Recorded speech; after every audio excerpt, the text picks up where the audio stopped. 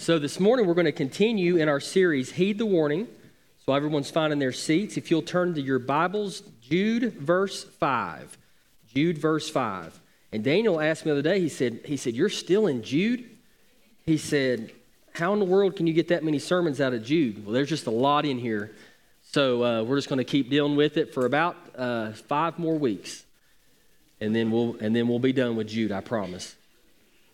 So Jude verse 5.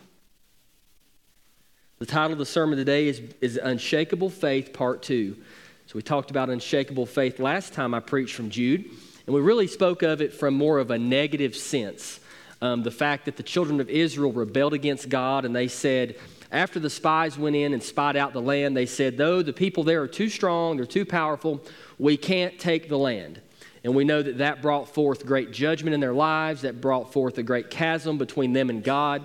And it was just a difficult time in the history of the nation of Israel, ultimately resulting in 40 years of wilderness wanderings.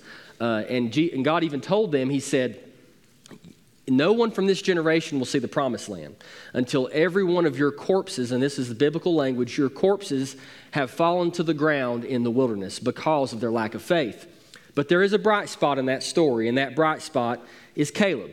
So we're going to deal with Caleb today. So we're going to read Jude verse 5. So if everyone will, please stand for the reading of God's word out of reverence for his word. Jude verse 5. And here Jude is referencing this event in the Old Testament as a warning to us today to be very careful. Beginning in verse 5, it says this, "Now I want to remind you, although you came to know all these things once and for all, that Jesus saved a people out of Egypt and later destroyed those who did not believe." Let's pray. Dear Heavenly Father, we are thankful, God, for the book of Jude, that your earthly half-brother penned this under the inspiration of the Holy Spirit. And Lord, we are thankful for the truth that is in your word, not just in your word, but the fact that your word is truth in its entirety. Every word, every bit in these scriptures, in these 66 books, is the breathed out word of God. So Lord, today as we study your word, we know that it is powerful, it is sharper than any two-edged sword, and we know that it can certainly cut us, Lord, to our very soul and spirit. So Lord, today we entrust this word into your hands, for it's in Jesus' name we pray. Amen. You may be seated. So as we spoke a few weeks ago, we know that unshakable faith always begins with a promise. Without a promise, faith is irrelevant. You know, there are many people who have faith. Many people who say, I just believe, let's say, in myself. Or I just believe that all people are really good. Or I just believe that everything's going to turn out okay. But if you think about those statements, they really have no warrant. They have no relevance. There's really no power behind faith just for the sake of faith. Just because you believe something is going to happen doesn't mean it's actually going to happen. But faith that is actually powerful, faith that is actually rooted in something important, that kind of faith can mean something. That kind of faith can truly be something that you can put your stock in, that you can stand upon. Well, as we see, Christian faith is trusting in Jesus Christ. And what we say is, we have faith, for instance, that once you confess the Lord Jesus, that he is the Savior, that he died and rose again, that you shall be saved. Well, I'm not just believing that just to believe it, or I'm not just basing that just on my hopes. I'm basing that on his word. I'm basing that on a promise that he has given. You may say, well, Ben, who cares what God promises? How can we rest in the promises of God if we don't really trust God? Well, look at his track record. Look at what he's done. Look at what he's accomplished. Look at throughout the history of humanity what God has promised and if God has come through with his promises or not. Look and see if God truly is a God of his word. And if you look at his track record, then you're going to find that he is spotless. He is undefeated when it comes to keeping his promises. God's word is golden. And when he says it, you can take stock that it's going to happen. It starts with a promise. And that's where unshakable faith must begin. So as we spoke about the children of Israel, we found that they rejected the word of God. Now, I want to give you a little backstory here. So the children of Israel have just been freed from Egyptian slavery. All right? Some 400 years under the rule of Egyptian pharaohs, and God frees the Israelites. Under the leadership of Moses, God parts the Red Sea, and the children of Israel walk across on dry land. And as they enter to the boundary of the promised land, about to enter into the promised land, they start to have this wavering faith. And they actually come and say, Moses, maybe we should send a few spies in first, just to make sure we kind of have a heads up on all that we're going to encounter once we get into the promised land. Because it was well known that in the promised land was many enemies of Israel, civilizations who had been there for centuries. And they knew that as they entered the promised land, they were going to have to fight these people who had made Canaan land their home for many centuries before. They knew that it was going to be a battle, that God told them to possess the land, but that was not to say that they would not have to fight battles in order to possess it. So as they sent the spies in, the spies stay there for 40 days in the promised land, looking at the cities, looking at the type of people that inhabit it, looking at the type of food that the land grows, looking at all these different things. And there was one person from each tribe of Israel. 12 leaders of the 12 tribes of Israel went. And when they came back and they reported about what they had found, 10 of the leaders, representing 10 of the tribes of Israel, said, no, we cannot take the land. The people there are far too strong, they're far too great. They will destroy us and they will crush us. 2 of the leaders of 2 of the tribes of Israel said, but God said that he would give us this land. Let's go in and possess it. However, the majority outweighed the minority. They rejected and rebelled against the word of God, against his promise that he would give them the land. And then they were cursed to stay in the wilderness for 40 years until every adult died in that generation. And then when the last one's corpse hit the ground, as the Bible says, then they were able to go into the promised land. So now we come to this place where we've already talked about the lack of faith in the children of Israel. Now we're going to talk about the minority in the nation of Israel who said, no, we can do this because we're going to stand on the promises of God. We're going to have unshakable faith because it's rooted in the promises of God. Now, as we talked about before, a promise is just that, it's just a promise. But who is making the promise? Because if you can trust the one making the promise, then you can trust that the promise is going to come true. God's anger kindled against Israel in such a way that he was willing to destroy them at that moment, the Bible says. And then Moses pled on their behalf, don't destroy them, don't destroy them. And God didn't destroy them. So as we think about this minority, I want to focus in my sermon today on Caleb. He was one of the leaders of one of the 12 tribes of Israel that went in and spied. He was from the tribe of Judah, which is the same tribe that our Lord Jesus Christ is a descendant of and came from. But before we talk about Caleb, I think Memorial Day, this is fitting, that we look at General George Washington. He was a hero and still is a hero of our country. So despite having achieved a decisive victory at the Battle of Yorktown in October 1781, threats to the patriotic cause continued. Now, if you study American history, you're going to find time and time again there were these obstacles that the people of this country in its very earliest days had to come up against. And it's really an absolute miracle that we have the nation that we have today, because it was really just a very unorganized group of people who somehow came together to achieve independence from the imperial forces of Great Britain. But it says in March of 1783, a growing number of American military officers, discouraged by a lack of regular pay and ongoing financial support, began to openly discuss options that included a wanton disbandment of the army, or possibly even a military show of force pointed directly at Congress. So you had this group in the Revolutionary military, it was really the Continental military at the time, who was operating under the Articles of Confederation. They came to this place where they said, we're tired of not eating well, the troops said. We're tired of being mistreated. We're going to come against the government. So it's almost like a military developing within the revolutionary forces. And it actually ended up with a name called the Newburgh Conspiracy. So if you ever want to research that further, the Newburgh Conspiracy. So Washington, General George Washington, had learned about this conspiracy through a printed camp circular document, which appeared March 15, 1783. And he goes to this group of leaders who was organizing this conspiracy and this coup, and this is what he said. He said, "My God, why can this writer have in view by recommending such measures? Can he be a friend of the army? Can he be a friend of this country? Rather, is he not an insidious foe?"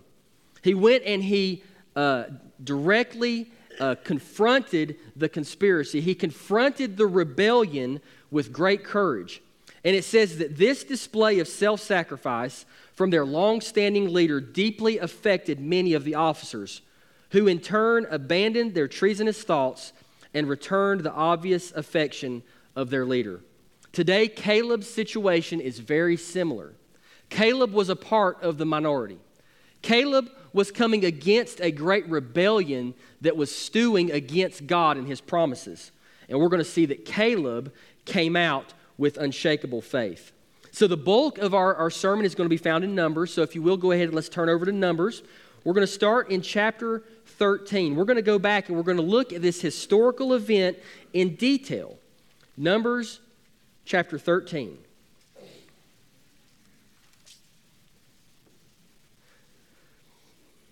Numbers chapter 13. And we're going to start here just in verse 6.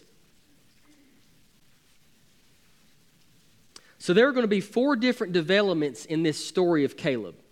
And each one is going to point back to the fact that he had unshakable faith. And the fact that his unshakable faith was rooted in the promises of God, who can always be trusted. So if you're taking notes, the first thing that I want you to see about Caleb is Caleb was chosen. Caleb was chosen. We find that in Numbers chapter 13, verse 6. Here we have a list of the individuals whom were chosen to go into the promised land and spy it out. And in verse 6, we see Caleb mentioned, Caleb, son of Jephunneh, from the tribe of Judah. So the question is, who chose Caleb? Who made these decisions? Well, we know ultimately, if you go to Deuteronomy chapter 1, that it wasn't God who decided for the spies to go in. That was really never part of God's plan. That was part of the children of Israel's plan. And if you go to Deuteronomy 1 and read that later, you're going to see that the people actually came and petitioned Moses in order to send spies in. So the question is, well, who chose them? Well, we find out later that it was indeed Moses who selected the leaders in the 12 tribes, found in Deuteronomy chapter 1, verse 23. But the fact that he was chosen means a lot for us as Christians today. Because when we talk about unshakable faith, we talk about having faith that doesn't waver, faith that even in the face of the most challenging times holds true and holds steady. We have to ask ourselves, what is going on here? And we have to understand that the only way to have faith is that we ourselves have to be chosen. The Bible teaches us this in Romans chapter 3, verses 10 through 12. There is no one righteous, not even one. That's pretty strong language there, isn't it? There is no one who understands. There is no one who seeks God. All have turned away. All alike have become worthless. There is no one who does what is good, not even one. So now we're thinking about this idea of unshakable faith, faith that can stand the test of time, faith that can stand the test of all circumstances. And we wonder, how can a person acquire such faith? Well, the only way that we can acquire such faith is we must have an interaction, an intersection with the Holy Spirit. The Holy Spirit one day came my way. When I was a 6-year-old little boy, I remember the conviction that I was under. And I remember that if I don't trust Jesus, I'm hopeless. If I don't trust Jesus, I'm going to die and go to a place called hell because of my sin. Because the weight and the burden of my sin was weighing on me so heavily. You may say, well, Ben, so you just decided you were going to get saved one day? Well, did you hear what Romans 3 said? Romans 3 said I would never do that. Romans 3 said there is no one righteous, not even one. There is no one who seeks God. The Bible is telling me here That there is never going to come a place in a human's life, if they're left to themselves and if they make their own choices, that they will ever actually choose God or seek God. That's powerful. So what that tells me is that God must choose me. That tells me that God had to come my way. God had to wake me up. And God had to present his son to me and say, Ben, will you accept my son? Based upon his death, burial, and resurrection. There is no one who seeks after God. Hey, listen, Caleb would have had nothing to do with this if he hadn't been chosen. Caleb would have had no say in what happened in the promised land if Moses had not have chosen him that day to be a part of the spies. Did you know today that you can't have unshakable faith unless there was a time and a place in your life when the Holy Spirit came your way? Unless there was a time and a place in your life when the Holy Spirit convicted you of your sin and showed you your fallen state and presented you the Lord Jesus Christ as a gift? There would be no hope for you to have that unshakable faith. Now, like I said, I'm not saying that non-Christians can't have faith. They have faith all the time. They have faith that the sun's going to come up every day. They have faith that their job is going to be open their next day at work. They have faith that their lights are going to be on when they pay the light bill. Non-Christians have faith, but they don't have the kind of faith that we have. They don't have the kind of faith that is rooted in a spotless, undefeated record of promise keeping and rooted in the creator of the universe, the one who can do all things, the one who knows all things, the one who made all things. So our faith is different, but our faith has to start with the day in your life when you were chosen by the Holy Spirit. Now you may say, well, Ben, how do I know if I was chosen? Have you said yes to Jesus? Hey, listen, it's not that difficult. If you said yes to Jesus, you said yes to Jesus because God came your way. You said yes to Jesus because you were convicted of your sin by the Holy Spirit. The Bible teaches us that the Holy Spirit is the one who convicts of sin. You could not be convicted of your sin if not for the Holy Spirit. Ephesians chapter 1, verses 3 through 6 say this: Blessed is the God and Father of our Lord Jesus Christ, who has blessed us with every spiritual blessing in the heavens in Christ. For he chose us in him before the foundation of the world. To be holy and blameless in love before him, he predestined us to be adopted as sons through Jesus Christ for himself, according to the good pleasure of his will, to the praise of his glorious grace that he lavished on us in the beloved one. You may say, Ben, I don't know how I can ever have unshakable faith. Well, listen, it's not about your ability. It's not about how much you believe. It's not about how much emotion that you can muster in order to try to believe more. Listen, the faith is rooted in Jesus. The faith is based upon the power and the record of Jesus. Your faith is based upon the God who created everything out of nothing simply by speaking it into existence. Now you say, Ben, I just can't believe that much. Listen, I'm not talking about the amount of faith. I'm talking about the person you're placing your faith in. Listen, if you get the person right, if you place your faith in the right person, I don't care how much faith you've got, because he's doing the rest. Because he's the one that is able to achieve all things. He is the one that can do anything above and beyond your imagination. It's all God. And when we start to try to talk about this idea that you just got to muster up enough faith, you just got to believe enough in order for God to act and for God to do his will, that's hogwash. Listen, we are fallen. And listen, God's success is not dependent upon your amount of faith. God is going to achieve his will with or without us. The Bible teaches us God doesn't even need us. He willingly sent his son in order to save us because he loves us. See, we don't make God more God. We don't make God any better. We don't make God any stronger, any more powerful. He is all-sufficient exactly as he is and has been for eternity past. God loves us, though. And if you're going to have faith, just make sure the person you're putting your faith in is the right person. And if you put your faith in the Lord Jesus Christ, hey, listen, he's going to take care of the rest. He's going to handle it for you.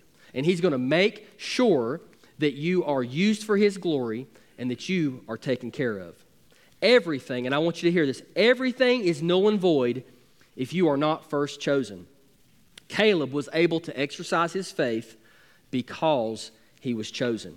The second thing that I want us to see about Caleb, as we think about this unshakable faith, Caleb was confident. He was confident. And we see that in Numbers chapter 13, verse 30, where the Bible says this, same chapter, verse 30. Then Caleb quieted the people in the presence of Moses and said, let's go up now and take possession of the land because we can certainly conquer it. See, George Washington really took a page from Caleb's book. Because as the nation of Israel was saying, no, we can't do it, and oh, they're whining, they're crying, oh, there's no way we can defeat the giants in the land of Canaan, you've got Caleb here standing up in the midst of a rebellion that's about to unleash itself against God, and he quieted them. He said, be quiet and listen for a minute. Let's go up now and take possession of the land because, well, we can hopefully conquer it? No. He said, because we can certainly conquer it. He was confident. You know, in mathematics, there's a mathematical principle that we can really use here, all right? Now, I'm not a fan of mathematics. That's why I'm a preacher. Some of you guys like math, and I don't know what's wrong with you, but I'm glad you're around. We can determine the basic belief system that Caleb had by using the same method that we use in math to reduce fractions. So if you have a fraction, you can divide the numerator and the denominator by the same number, and you can get a reduced fraction that is actually equal to the larger. It says this, even if, let's take 4/8, all right? So when you take 4/8 and you reduce it to its simplest form, it becomes what? There we go. We do have a few people in here. Y'all must not have gone to Inca, huh? No, I'm just kidding. I'm just playing. Sorry, Inca teachers. Just playing, Katha.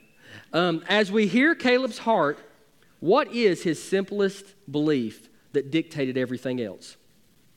Caleb could probably sum up his belief very simply like this. If God says it, it'll happen. And that's it. If God says it, it'll happen.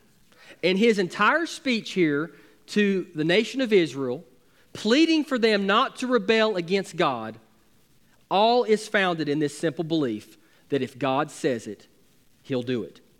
Exodus chapter 3, verse 8, God is speaking to the children of Israel, and he says this. He says, and I have come down to rescue them, talking about the children of Israel, from the power of the Egyptians, and to bring them from that land to a good and spacious land, a land flowing with milk and honey, the territory of the Canaanites, the Hittites, the Amorites, the Perizzites, the Hivites, and the Jebusites. Here, before, God told the children of Israel, this is what I'm going to do. I'm going to give you this land that is already inhabited by these people because I love you, because I want to rescue you from the power of the Egyptians. This is not a land that is just okay. This is the best land. This is a land flowing with milk and honey, a land that is plentiful, a land that is rich, and a land that is good. He made that promise in Exodus 3:8, and you know what? Caleb was not going to let go of that promise. Caleb was not just going to cast God's promise aside, and just because things looked rough, or just because everyone's emotion was working up, he wasn't going to give up the fact that God said it, so it's going to happen. God said it, and it's going to come true. Caleb's belief system, if God says it, then it'll happen. You know what? I believe every one of us need to adopt that same belief system. You know what's beautiful about that? God's word right here. You say, well, God doesn't ever speak to me in an audible voice, Ben. Well, rarely does he do that. Rarely does he do that anymore. But you know how he speaks to us in this day and age in the dispensation of grace? Through the Bible. You know what that means? If these are his words from Genesis to Revelation, every word contained in all 66 books, then that means what this says is true. And if he says he's going to do it in here, then he'll do it. That means in your deep and dark, troubling moments, you can find encouragement from the Bible. Because the Bible says that if we'll just pour out our heart to the Lord, if we'll come to him with prayer and supplication, and make our requests and our needs known to God, hey, that he will give us peace that passes all understanding. Hey, when you feel like there's no way out, when you feel like, there's the world's coming against you, the Bible teaches us that God will never leave us or forsake us. So when you can stand on those promises, you start to realize the God who has the perfect record, from eternity past, has never told a lie, can't tell a lie, has always kept his promises, has just told me that he'll never leave me or forsake me. So we, like Caleb, can stand on the promises. We, like Caleb, even in the midst of a majority of people, if you look at our society, who disbelieve God or hate God, even in the midst of that, we can stand on the promises of God because we know they're going to come true. So when we think about that, we understand that as Caleb stood before the people, even though that had to be a very daunting thing, he had full confidence. He didn't get up there with a shaky voice and, well, I don't know if God's going to do this or not, but I'm just going to say it anyways. No, he got up there and forcefully said, God will certainly give us this land. He promised it, and he is going to do it.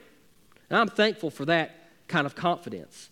That confidence comes from unshakable faith, which is rooted in the God of the universe. So the third thing that happened here in this narrative about Caleb cried.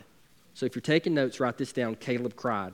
And you might be saying, Ben, are you kidding me? You're talking about somebody crying and having unshakable faith? Yes, Caleb cried. If you will, just flip over to the next chapter there, Numbers 14, and we're going to start in verse 5. Numbers 14, beginning in verse 5. And the Bible says this, Then Moses and Aaron fell face down in front of the whole assembly of the Israelite community. Now this is after the community said, we will not go in and possess the land. We will not believe God. We cannot win this battle. And as a matter of fact, Aaron and Moses, you've brought us out here to die, and we're going to stone you. So this is following that whole interaction with the nation of Israel, those who rejected the promises of God. All right? So Moses and Aaron's first reaction is to fall face down in front of everyone. And then verse 6, we've got the two spies who actually believed God, Joshua the son of Nun and Caleb the son of Jephunneh. It says these were among those who scouted out the land, in verse 6, they tore their clothes and said to the entire Israelite community, the land we passed through and explored is an extremely good land. If the Lord is pleased with us, he will bring us into this land, a land flowing with milk and honey, and give it to us. Only don't rebel against the Lord. And don't be afraid of the people of the land, for we will devour them. Man, still had that unshakable faith. But the phrase that I want to point you to is the fact that Joshua and Caleb tore their clothes. What does that mean? They tore their clothes. Well, it's true that expressions of grief vary from culture to culture. Depending on the culture you're in, they show their grief in different ways. In our context here in Western North Carolina, a lot of times you're going to see families come together at the death of a loved one. You're going to see them congregate at the home of one of the family members, or maybe even at the home of the deceased. And then you're going to see many times people wear black in those difficult times as they show grief. You're going to see people bring food to their home in that time of grief. And that's just in our cultural context. Some Aboriginal people in Australia, it says they cut themselves across the chest and the arms as an expression of mourning, and I do not recommend that. Buddhists actually give presents to the deceased, and they wear white. But here we see that Joshua and Caleb tore their clothes. It says that the tearing of one's clothes in an ancient tradition among the Jews is associated with mourning, grief, and loss. The first mention of someone tearing their garments was found in Genesis when Reuben came back to the pit that they had cast Joseph in, and Joseph was not there. In other words, Reuben tore his clothes because he thought Joseph had died. And here you have Joshua and Caleb. No one's died at this point, but they're tearing their clothes as though someone had died. It was such a deep level of grief that they said it's as though someone has died and we are in great mourning because of what Israel has chosen to do. Because Israel has chosen to rebel against God. You heard what Joshua and Caleb said. They pled with them, don't rebel. Don't turn your back on God. This is a great land and he'll surely give it to us. They were speaking from their heart. I would imagine that speech was the most important speech they'd ever made in their entire lives. And they were giving all of their emotion and all of their energy to it because they believed so much that the detriment of the nation was coming because they refused to believe God. You know, one thing that I think about as we talk about this unshakable faith, Do we really believe God's word? And the reason I ask that is because God's word teaches that if your name is not written in the Lamb's Book of Life, and you stand before God one day after this life is over, He'll tell you, "Depart from me, I never knew you." Now, where do you depart to?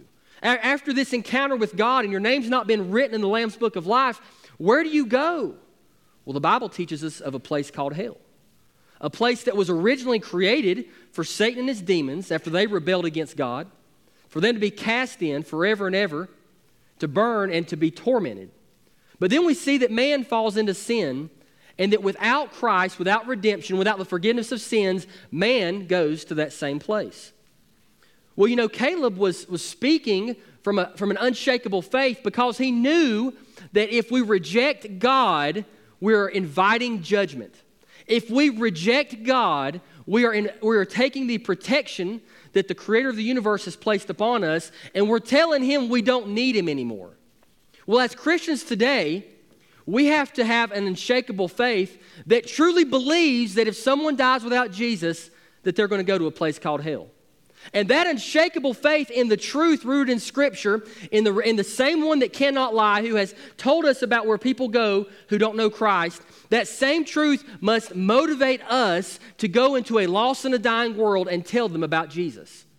Because the unshakable faith that we have says, yes, just as much as I believe heaven is real, just as much as I believe that Jesus is God's Son and God in the flesh, I must also believe to the same capacity and the same level that hell is real and that hell exists.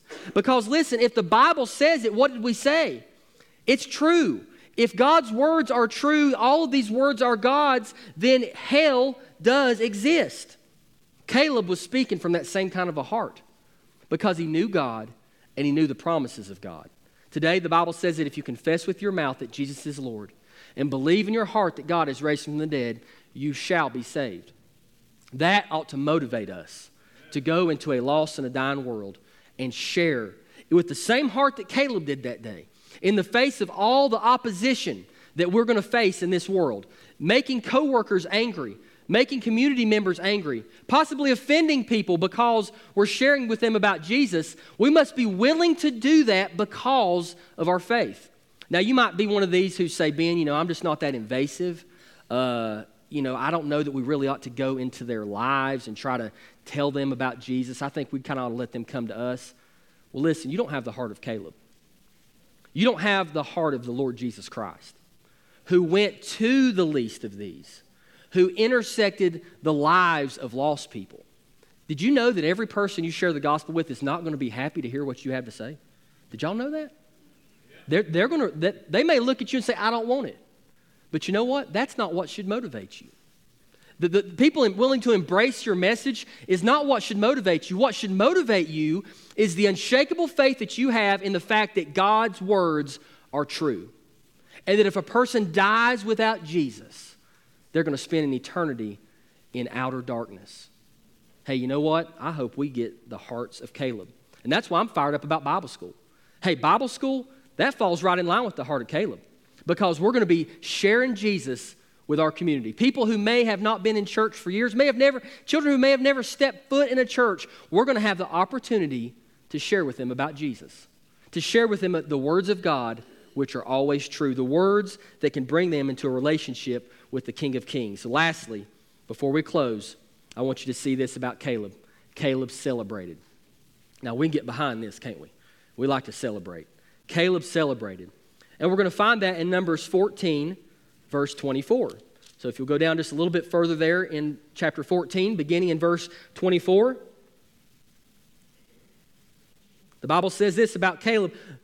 But since my servant Caleb has a different spirit and has remained loyal to me, I will bring him into the land where he has gone, and his descendants will inherit it. Now, this is coming off the heels of God saying, every corpse of every person in this generation will fall into the dust of the desert before I let you into the promised land. And after he says that, the most awful news a nation could ever hear, he follows it up by saying, but Caleb.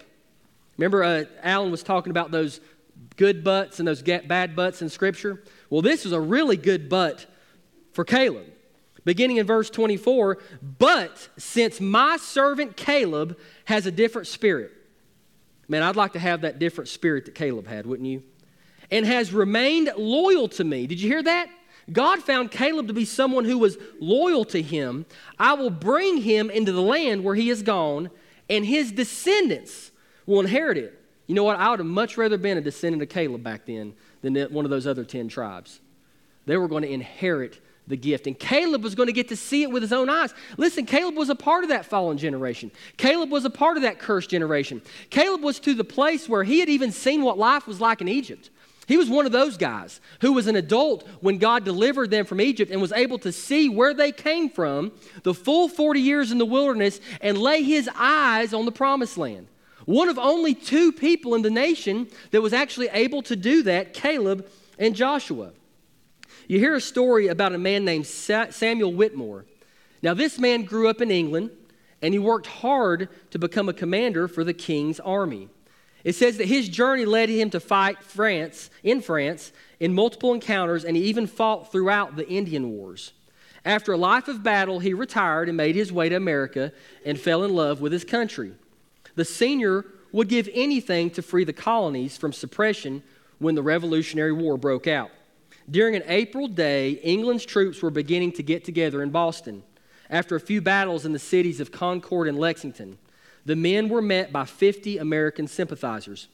Now, Whitmore was British, but he came to America and considered himself an American. It says, as Whitmore caught wind of the fight that ensued, the peaceful farmer that roamed the earth for 8 decades jumped into the mix to protect the ideals the colony stood for. Did you hear that?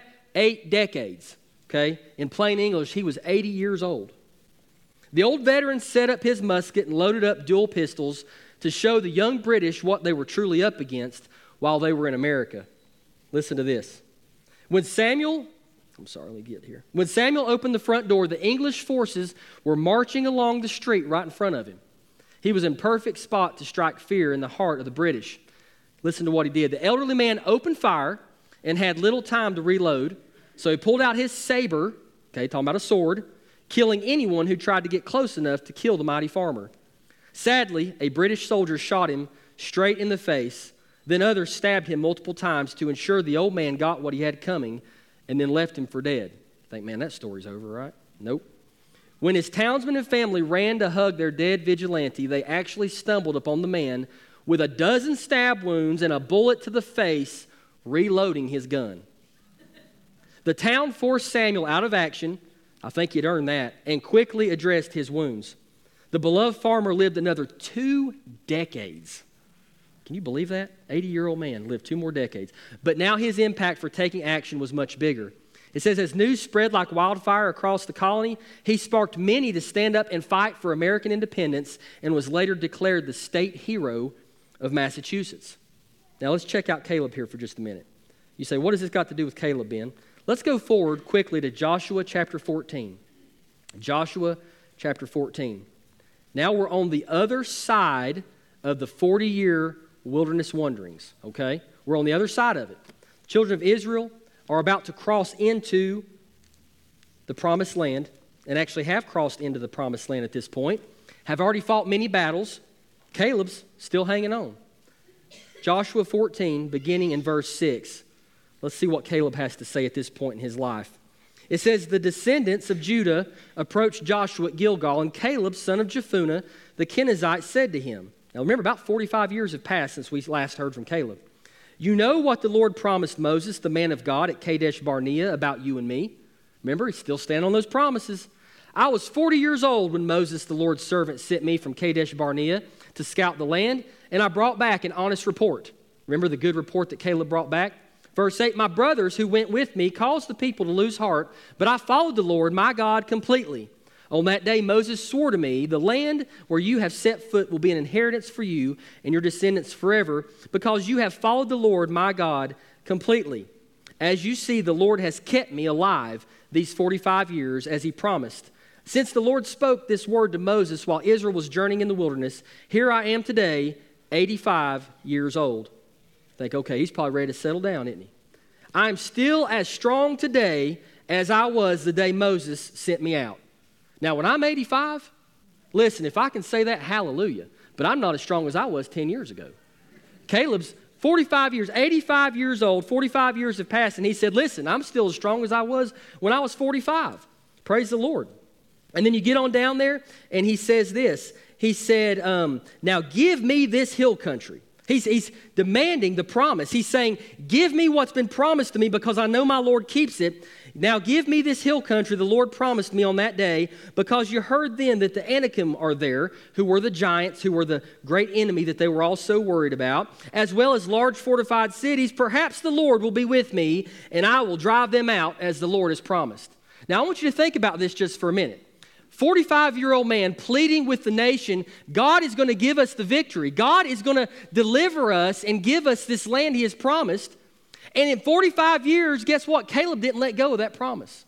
For 45 years, he stands at 85, and he's standing at the threshold of the land again, just like he had 45 years ago, and his heart remains the same. He says, listen, I'm 85, give me the land. Basically, give me permission to go in and kick the hind ends of the people who are on my land. And I'm going to go do it. In the midst of his victory, he kept fighting. You know, a lot of times as Christians, we step back and we say, you know what? It's time for me to back down. It's time for me to settle in and just kind of play it easy. You know, God's been good to me. You know, that's not the Bible. That's not what God has for you. In the victories, you keep fighting. You don't quit until God takes your last breath. Caleb, an 85-year-old man, says, I'll go and fight the giants. I'll go and fight their brothers. And anyone who stands in between me and the promises of God, I'm going to let God be with me on that, and he'll take care of it. Hey, today, church, my heart for you is that you would have the heart of Caleb, that you would have the unshakable faith that Caleb had, that resulted in victory, that resulted in pursuing for the kingdom of God. We live in a community that needs Jesus, that needs to hear about Jesus. We live in a community that is plagued by drug use. We live in a community that is plagued by fatherless homes. We live in a community that is plagued by people not going to church and not knowing the Word of God. And God has put Pole Creek right here so that we can go and we can reach this community. And it is going to be our mission as a church to continue to do just that. Let's pray.